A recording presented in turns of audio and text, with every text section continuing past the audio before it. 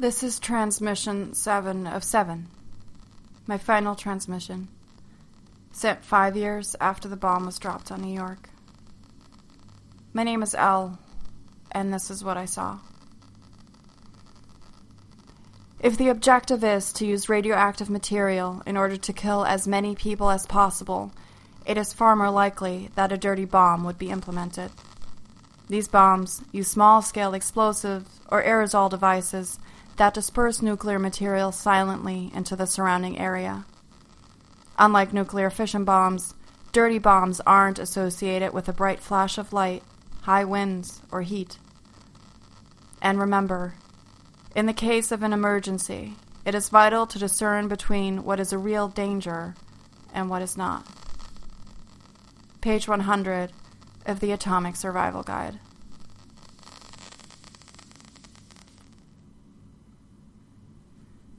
We've been in the Bronx for a few years, and we're dying. I felt a new lump in my left boob today. Large and out of nowhere, it seems determined to outsize all the other lumps. I found the first one about 6 months after we got here. Then they sprang up all over my body, and Don's body. We ignored them because there's not much we can do. But now, 5 years out, we feel sick almost constantly. Weak, constantly. We've aged at an impressive rate over the last few years. Aches and pains my grandmother used to complain of. But at least Don and I got to grow old together.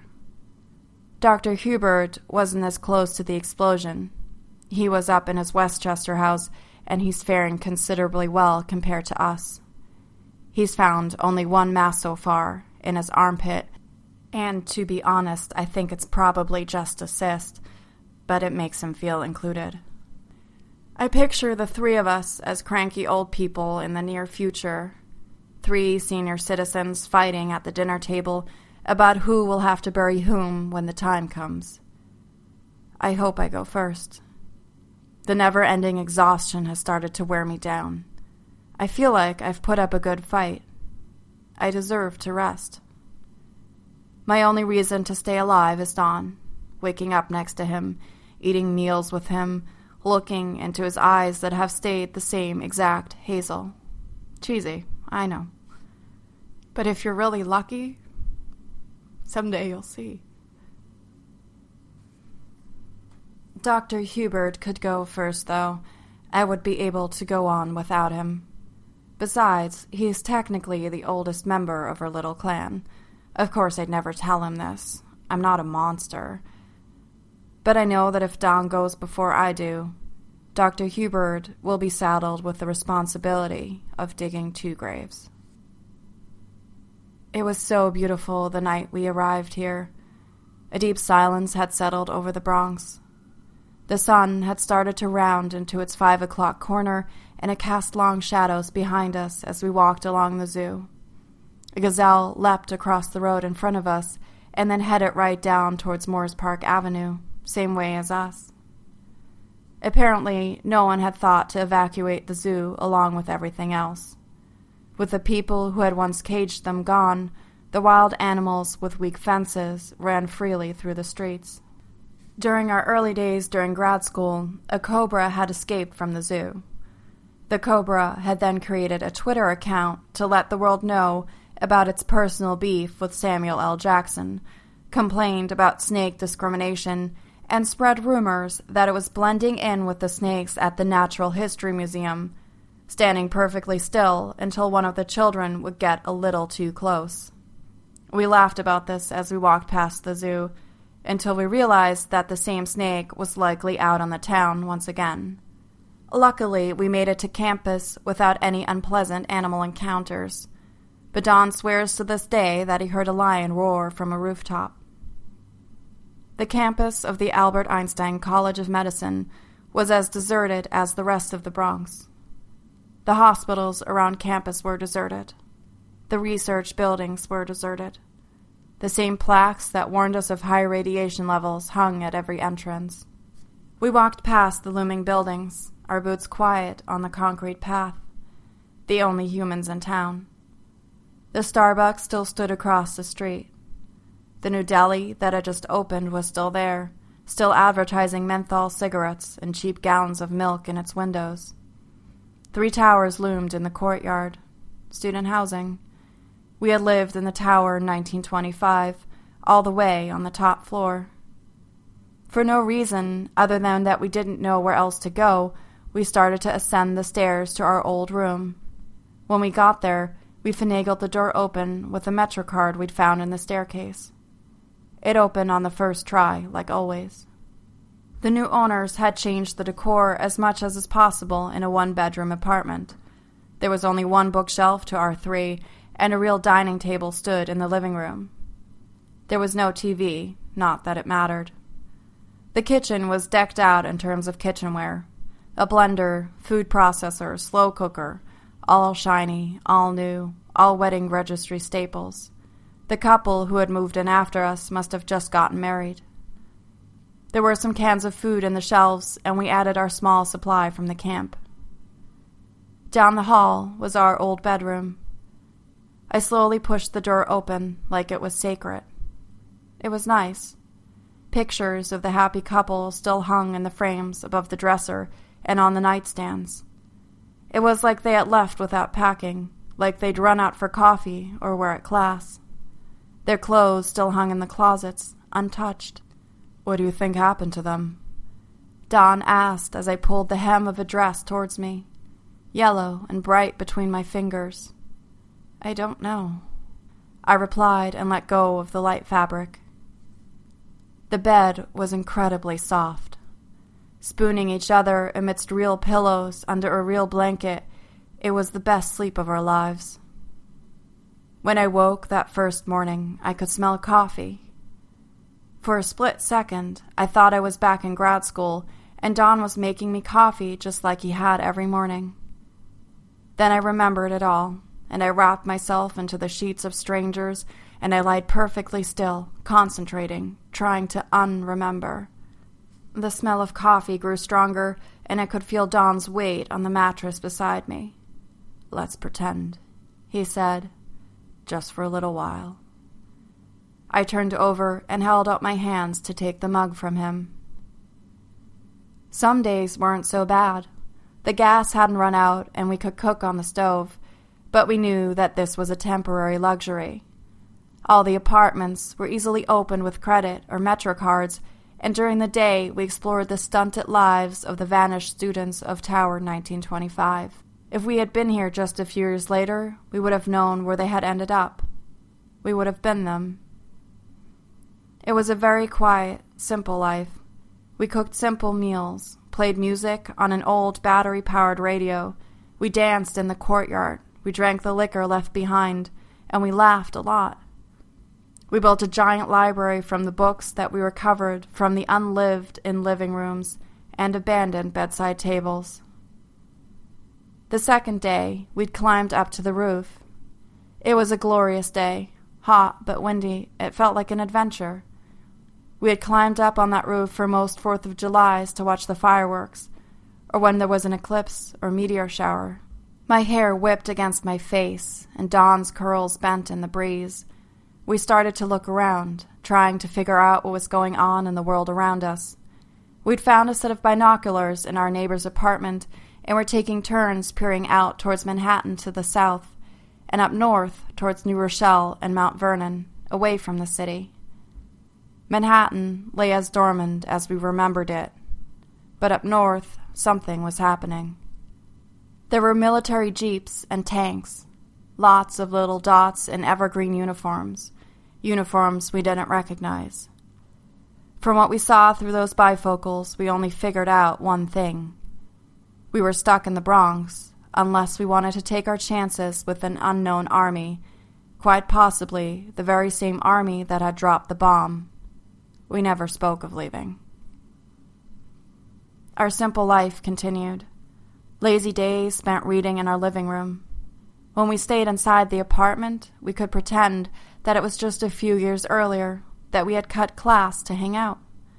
Life had given us lemons, and we were making nuclear lemonade. "Aren't you glad we hung around for the day after?" I teased Don over dinner. He smiled back, and then joked about early retirement. It wasn't what we thought our lives would be, but it was enough.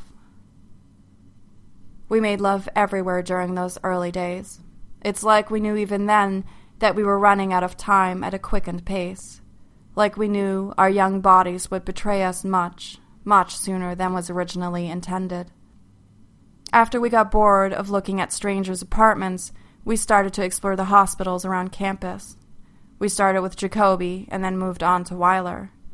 We accumulated stockpiles of drugs, and if it hadn't been for the expiration date drawing dangerously close, we could have run an entire hospital, or at least a pharmacy. Instead, we did a lot of drugs. Then, one day, out of nowhere, I ran into Dr. Hubert on my way to check on my disastrous vegetable patch that I'd started growing behind one of the other towers. There he was, out of nowhere. An old man kneeling on top of the dirt I'd loosened the day before, seemingly perplexed by this development. In his defense, he probably thought, much like we did, that he was alone. "Who are you?" I asked, and the old man almost toppled over. Then, indignant, as if I had disturbed him during a very important task, he replied, "I live here and I am checking the potatoes." He had a thick accent and was pointing at 1935, the tower across from ours. "Well, we live here too." I pointed to our tower. "Ah, I see." He seemed rather blasé about the whole thing and was taking the whole encounter in stride. But I was so unused to seeing people other than Don that I couldn't stop staring. There was a moment of silence. The old man asked, "What are you doing here?" "My husband and I went to school here." This seemed to soften him, open the floodgates of conversation. "Oh, that's excellent news. So you know physics then. I'm Dr. Hubert, and I too am a physicist. I've come here to continue my work, to make the world better." He started to tell me about the various projects he'd started since arriving, and how perplexed he was that he seemed to only be able to locate machines you would expect to find in a biology lab. I explained that it was actually more of a medical school. This he found very illuminating. Soon I was roped into many of his projects, becoming the bridge between the machines he didn't understand and his theories on unraveling the mysteries of time travel. That is how this started, this idea of sound time travel. He thought we could build something that reorients and speeds up sound waves in such a way that they can bore through time. Honestly, I'm not sure I really get any of it, but I enjoy the work. Don helps out sometimes, though his current goal is to catch up on all the books he never got to read during his medical training. He is hell-bent on reading all the Russians before he dies, and a lot of the Americans, and every World War II book he can get his hands on. I hold out hope that he'll succeed. As we are suspended in our drawn-out state of dying, the world around us has been swallowed up by the life of other creatures, and it's quite glorious.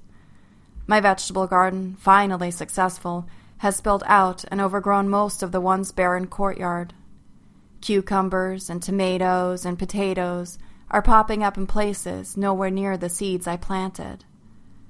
I am worried the pet rabbit population that has invaded the area might destroy them, but it will all just balance out again once I'm gone.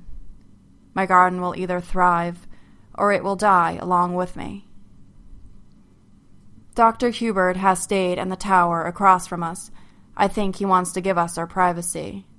But he comes over for dinner every night after we spend our days scouring the old buildings, and Don has usually burnt something for dinner, book in hand, as he absent-mindedly stirs the sauce. My mind is starting to bend in bad ways, and my memories are fading, especially since the headache started.